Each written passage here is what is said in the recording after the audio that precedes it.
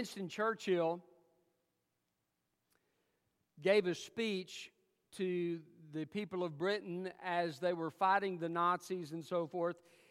He gave this speech and he says, look, we're going to continue to fight. They've come against us. They have assaulted us so many times, but we're going to continue to fight. We're going to fight. We're going to fight. We're going to fight. And then he says, we will never surrender. And the people were filled with courage because of the hope provided in his words. And they were inspired to follow and to fight and to stand for their country. You know, sometimes we need words of encouragement, don't we? Jesus gives words of encouragement. He's so faithful to do that. And we need to hear from Him so that we'll be inspired to follow the Lord and to do what He has called us to do in times where things are difficult. The Scripture tells us in this passage that Jesus was preparing His disciples for what was yet to come. And He points them to the Father, to the greatness of the Father. He says, look, I can't tell you everything right now. I'm going to tell you and I'm going to fill you in about the Father.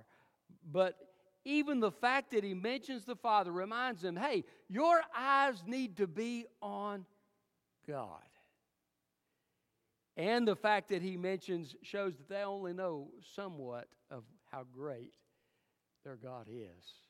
Jesus has got to keep filling them in because they know not even the half of how great He is. He also points them to different aspects of God's character and of God's goodness so that they can be encouraged. They're about to go through the most trying period of their life. They don't know exactly what it's going to be, even though Jesus has told them that it hasn't gotten through their heads yet. And so it's going to surprise them. It's going to devastate them. They're going to be bewildered. They're going to forsake Jesus.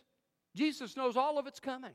And He tells them about it in advance. And He prepares them for the trial in advance with these words of encouragement.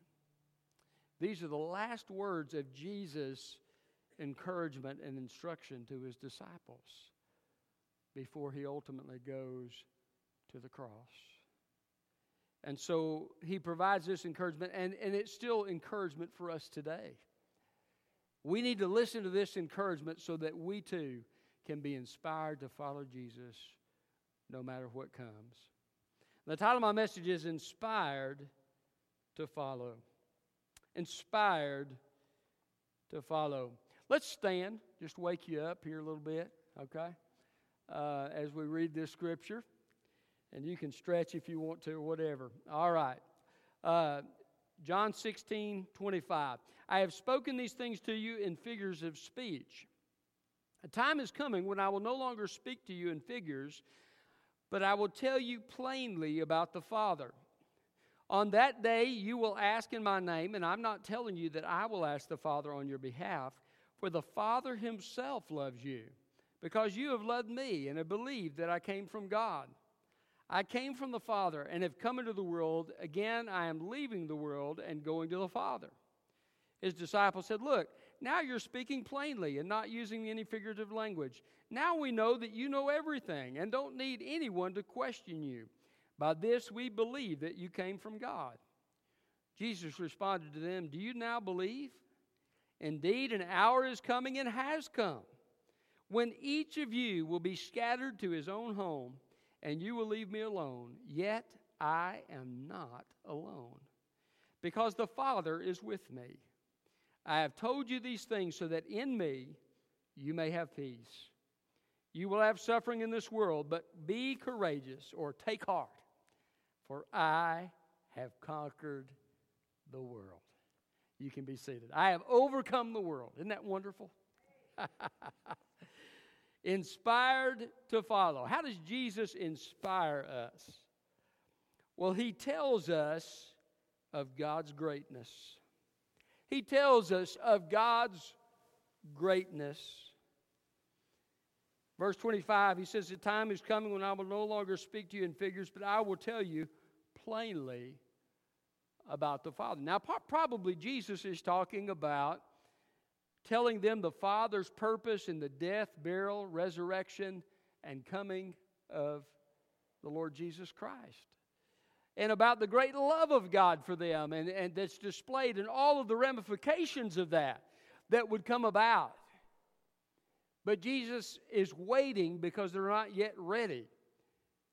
But He is directing their eyes to the Father, to God's greatness. Sherry showed me a picture this past week of that was taken by the new telescope that they've sent out. And beautiful picture. The Bible says the heavens declare the glory of God, and the firmament shows His handiwork, and indeed it does. I was reading an article, just kind of, I was wondering if some of the figures had changed. The last time I checked, it was in the hundreds of billions of galaxies range. Do you know that based on the information we now have, they estimate there are 2 trillion galaxies. 2 trillion galaxies. God says, do not I fill the heavens and the earth? I want to tell you something. We got a big God. we have a God who is so great. Every facet of life that we could ever face, He is up to the challenge. Every difficulty that will ever come our way, He is more than enough. He is the highest of the high. He is the greatest of the great. He is the Alpha and the Omega, the beginning and the end. He holds all things in His hands. And He holds you in His hands. Jesus said, no one can pluck them out of my hands. Isn't that wonderful?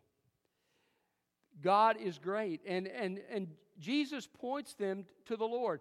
The Scripture says in Isaiah, you will keep him in perfect peace, whose mind is stayed on you, for he trusts in you.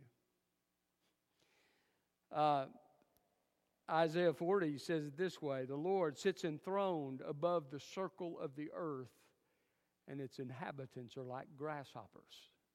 Isn't that great? That's how great our God is. Listen, He is great, but He also is great because of the good things He does. Not just because of the things He can do, but because of who He is. Abraham found out that God is faithful to His promises. Hagar found out that God saw her in her distress and was going to supply her need. David found out that God was going to give him a heritage and a kingdom that would last, and ultimately a descendant who would reign on his throne forever. Ruth and Naomi found out that God was the God who could restore them and give them a hope and a future. Throughout the history of God's people, He has been revealing Himself and His character. And perhaps in no other place do we see His character revealed than in John 3:16, where He says, for God so loved the world that He gave His one and only Son, that whoever believes in Him shall not perish, but will have everlasting life. So Jesus points them to the Father, to His greatness, to His sufficiency. He's the God who supplied manna in the wilderness and water from the rock. He's the God who split the Red Sea. So He points them to His greatness. So how does Jesus inspire us to follow? Well, He inspires us by telling us of God's greatness. Secondly, of God's love. Look at verse 27. For the Father Himself loves you, because you have loved me and have believed that I came from God. The Father Himself loves you. The Father Himself loves you. Do you believe that God loves you? It's true. It's true. And it is such a comfort to know that God loves us. You know, other people sometimes love us conditionally, don't they? We maybe are in their good graces for a while, and then we do something that ticks them off, and they're nowhere to be found, right? The attitude changes, and so, but God's not that way. Matter of fact, He knows everything we're going to do before we do it, and He still loves us. Isn't that amazing? Bible says God shows His own love for us in this, then that while we were yet sinners, Christ died for us. He knew every failure I would ever commit, and He still sent Jesus to save me. That's the love of God. One verse says, I've never seen the righteous forsaken or their seed begging for bread. God loves His people, and He sustains them, and He takes care of them because He loves them. You love your kids, you love your grandkids, you help and you take care of them as you have opportunity to do so. God is the same way. He loves you, and He loves me, and He takes care of us, and He provides our needs. And that love will never wane. It will never stop. One of the songs speaks about the love of God. You know, if the oceans were the ink and every man were a scribe by trade, to write the love of God above would drain the oceans dry. We can't fathom His love. When I see how God loves me, sometimes it just blows my mind. I don't have categories for it. It is so amazing. His mercies are new every morning. Your kids blow it, right? Have you ever been upset at your kids, you know, when they're kind of frustrated with them or something? And I remember one day had been a difficult day, and I was a little bit frustrated and out of sorts, and Megan walked up to my chair and she said, Daddy, can I sit in your lap? And my heart just melted. Why? Because I love her. God loves you that way. That's why He calls you His child. God wanted to illustrate the fact that He loves us, so He calls His children, but He also calls us a bride. Did you know the church is a bride? That Christ is the groom? Do you love your spouse? I hope you do. If you're sitting on opposite sides of the auditorium, I'm not going to point it out, okay? But hopefully you love your spouse. But God illustrates the fact that He loves us by using the picture of marriage. Matter of fact, in the Old Testament, there's a book called Hosea. And God, I've always said, I'm glad I wasn't an Old Testament prophet. God had them do some really weird things. But God told Hosea, I want you to go marry a prostitute. To make matters worse, her name was Gomer. I always think of Gomer Pyle. Anyway, God says, go marry this prostitute. And so He does. He marries her, and for a few years things are okay, and then she goes back to her life of prostitution. And she cheats on him, and she's unfaithful to him, and she begins to bear children from her unfaithfulness. And Hosea names some really colorful names like not my children or not my child or some things like that. And ultimately she leaves Hosea and she goes and she gets into prostitution even more. Finally, she's so used up that nobody wants her. She's penniless. And so in those days, if you're penniless, you had to sell yourself into slavery so you could eat. So she's up on the auction block, and God says to Hosea, Hosea, go buy her back. And Hosea goes and he bids on his own wife and buys her back and takes her into his home and cares for her. But here's the gist of it. God says, Hosea, I want you to do these things because you are a picture of me and your wife is a picture of Israel. Or to make it more applicable to us today, the wife was a picture of us. Isn't that beautiful? We are, there's a song I remember from the past that says, I was guilty with nothing to say, and they were coming to take me away. But then a voice from heaven was heard that said, let him go. Take me instead. That's the gospel. Listen, if you're a child of God today, it's not because you're worthy of it.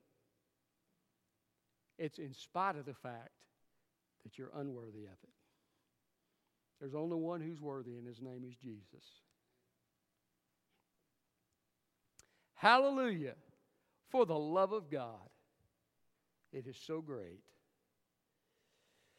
So, how does Jesus inspire us to follow?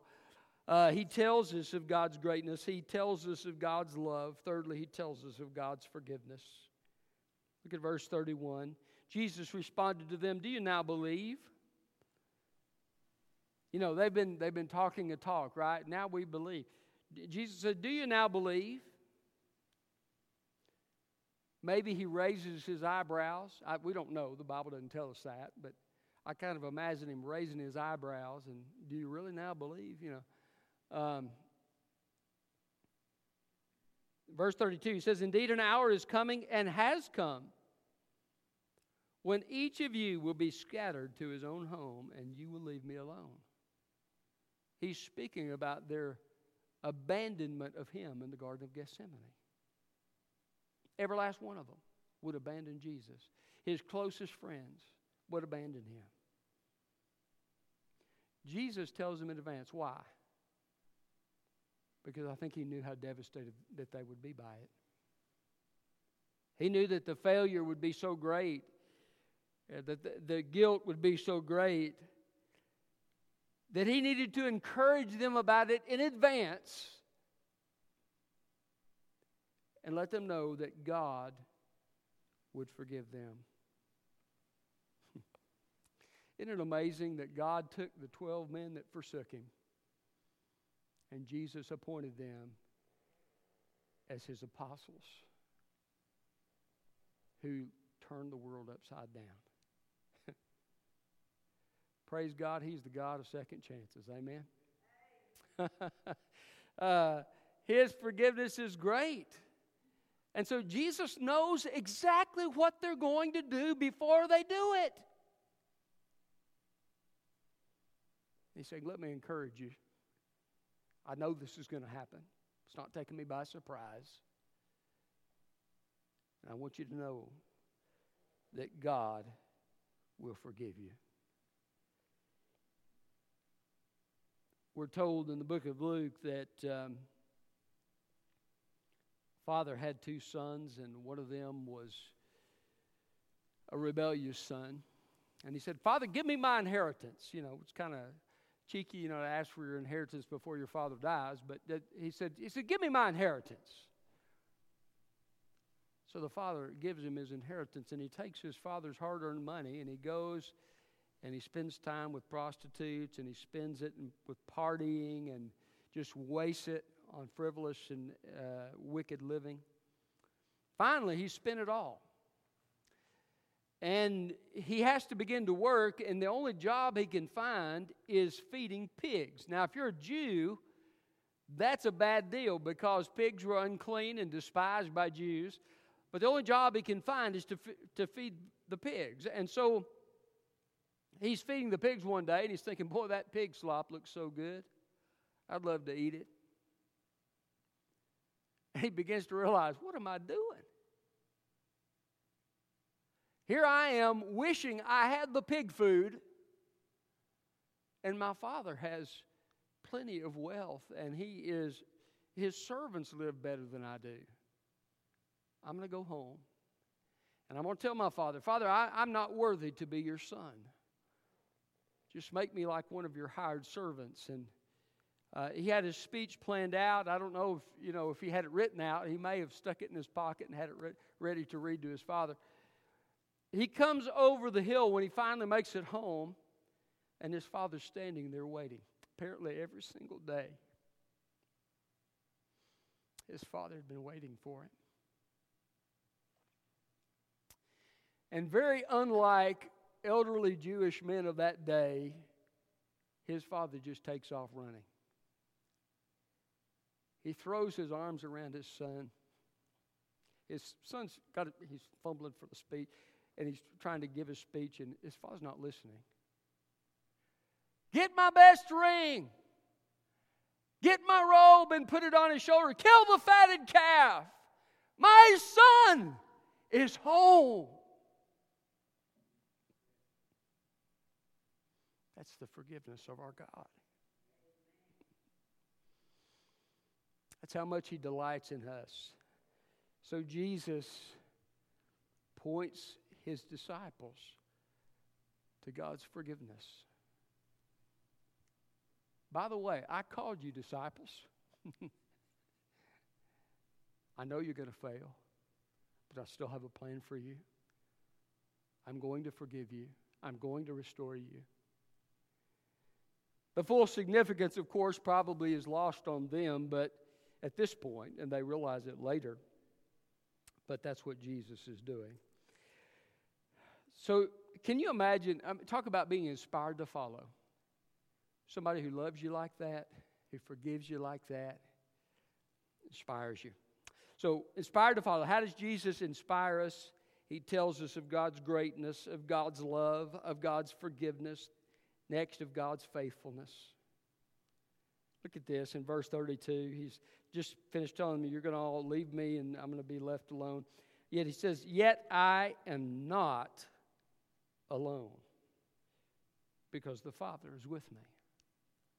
What is he doing? He's pointing them to God's faithfulness. You see, Jesus knew that all of them were going to forsake him, but that God would be with him. You say, well, I thought Jesus said on the cross, my God, why have you forsaken me? He did. And the fellowship with his Father was broken on the cross as your sin and my sin was put upon him. The judgment and the wrath of God were poured out upon him. But guess what? If you're going to pour out wrath and judgment, you got to be there, right?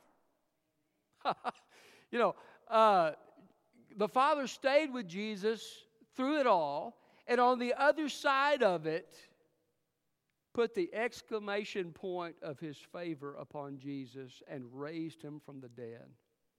Philippians tells us that because of what Jesus has done, God has highly exalted him, has given him a name that is above every other name, that at the name of Jesus, every knee will bow, every tongue will confess that Jesus Christ is Lord, to the glory of the Father. I want to tell you something. God was faithful to Jesus, and he'll be faithful to you. Jesus points his disciples to the fact that God would be with him because he wants them to know that God is going to be with them. What would they face as they did their earthly ministry? They would be filled with the Spirit. They would be given power, and God would bless them mightily. But they would undergo persecution. They would be put in prison. They would ultimately, some believe every one of them would ultimately go to a martyr's death.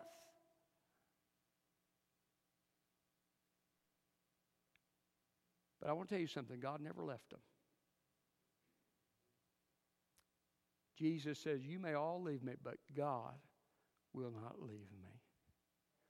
I love what David says in the Psalms. He said, if my father and mother abandon me, the Lord will lift me up. He will be there. He will be there. When you have a child, you want to be there for them, don't you? You do. You know, parents just, that's their natural instinct, is to be there for their kids. Now, sometimes we may not do the best job expressing that and so forth, but But it is our delight. If you're a good parent, it's your delight to be there and to try to help your kids and do what you can for them. So much more our Lord. He is faithful, and He will be there. I've never seen the righteous forsaken or their seed begging for bread. Listen, I'm going to tell you, I don't know what's going to happen in our country. I don't know what our future holds. But one thing I do know, our God is faithful.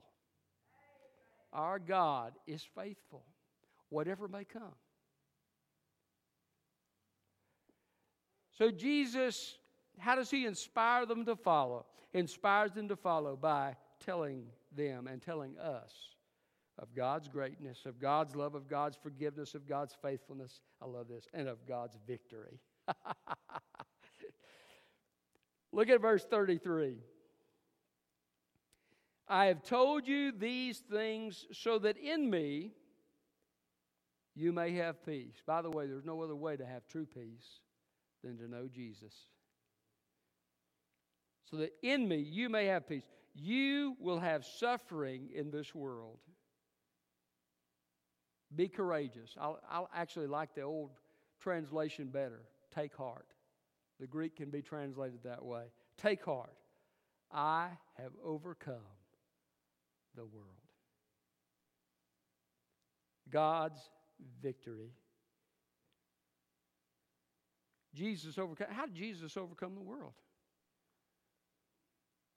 Well, He overcame sin, didn't He? He's the only perfect man to ever live. Scripture says He was tempted in every way just as we are, yet without sin. He overcame and lived a life of perfect righteousness. He overcame the devil. With the Word of God, with a command of authority, the demons fled. He was tempted in the wilderness by Satan 3 times, and 3 times He overcame. He's still overcoming the devil today. Praise His name. What about sickness? He healed the sick. He touched the eyes of the blind men. He raised the dead. What about uncleanness?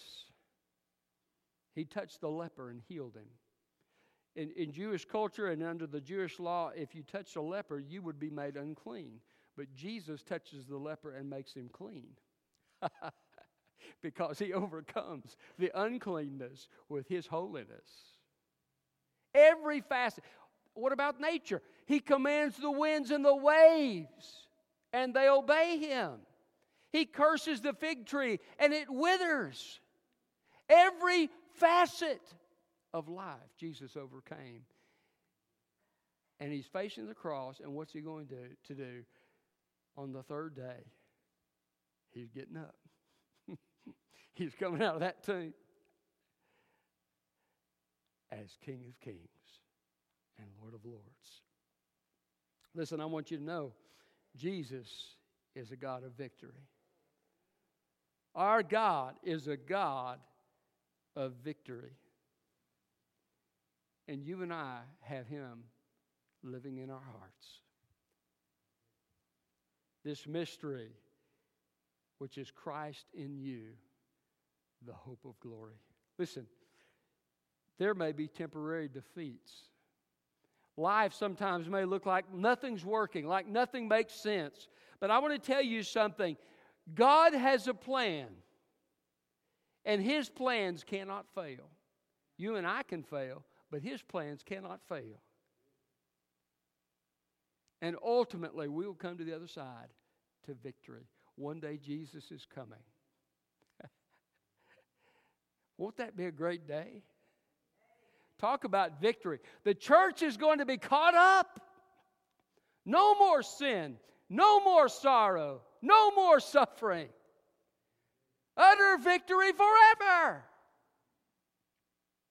And we will live in the joy of the Lord, and Satan will be thrown in the lake of fire. Victory. In this world, you'll have trouble. But take heart. I have overcome the world, Jesus says. Talk about inspiring to follow. Listen, we don't know what God's purposes, all of His purposes are. Our responsibility is to be obedient. Take each day, obey the Lord Jesus and what He's given you to do for this day, and trust Him. You see, He does the heavy lifting for His purpose. We're just the instruments. We're servants. And we can trust Him for His victory. Were the disciples going to have hard days? Yes. They would be shaken to the core. They would have their life so rattled that they would be locked together in a room in fear of the Jews. But something happened. Jesus showed up on the scene. Peace be unto you. The locked door couldn't keep Jesus out. He's right there in the middle of them, and everything changes. And Jesus sends the Spirit of Pentecost. Listen, I'm going to tell you something. Whatever you're facing, Jesus can be with you right in the middle of it. It's amazing how I've seen Jesus show up at just the time I need. Now, I know He's always there. I know He's always there. But He shows up in a special way. And He ministers to us and meets our need. What a God we serve. It ought to inspire us to follow Him. How does He inspire us? He tells us of God's greatness, of God's love, of God's forgiveness, of God's faithfulness, and of God's victory. Let's pray. Father, we thank You for Your word. Lord, we ask that today we would trust You, that we would be obedient to You, that we would follow You, God, that we would be inspired to follow You with our whole heart. Lord, let us not go through the motions. Let us not just settle for a so-so life. But God, let us follow You wholeheartedly in obedience, trusting You, inspired by You, looking to You for all that we need. And Father, for those who are here today that don't know Jesus Christ, Lord, I pray that today would be the day that they would come to know Him, to the sacrifice that He made.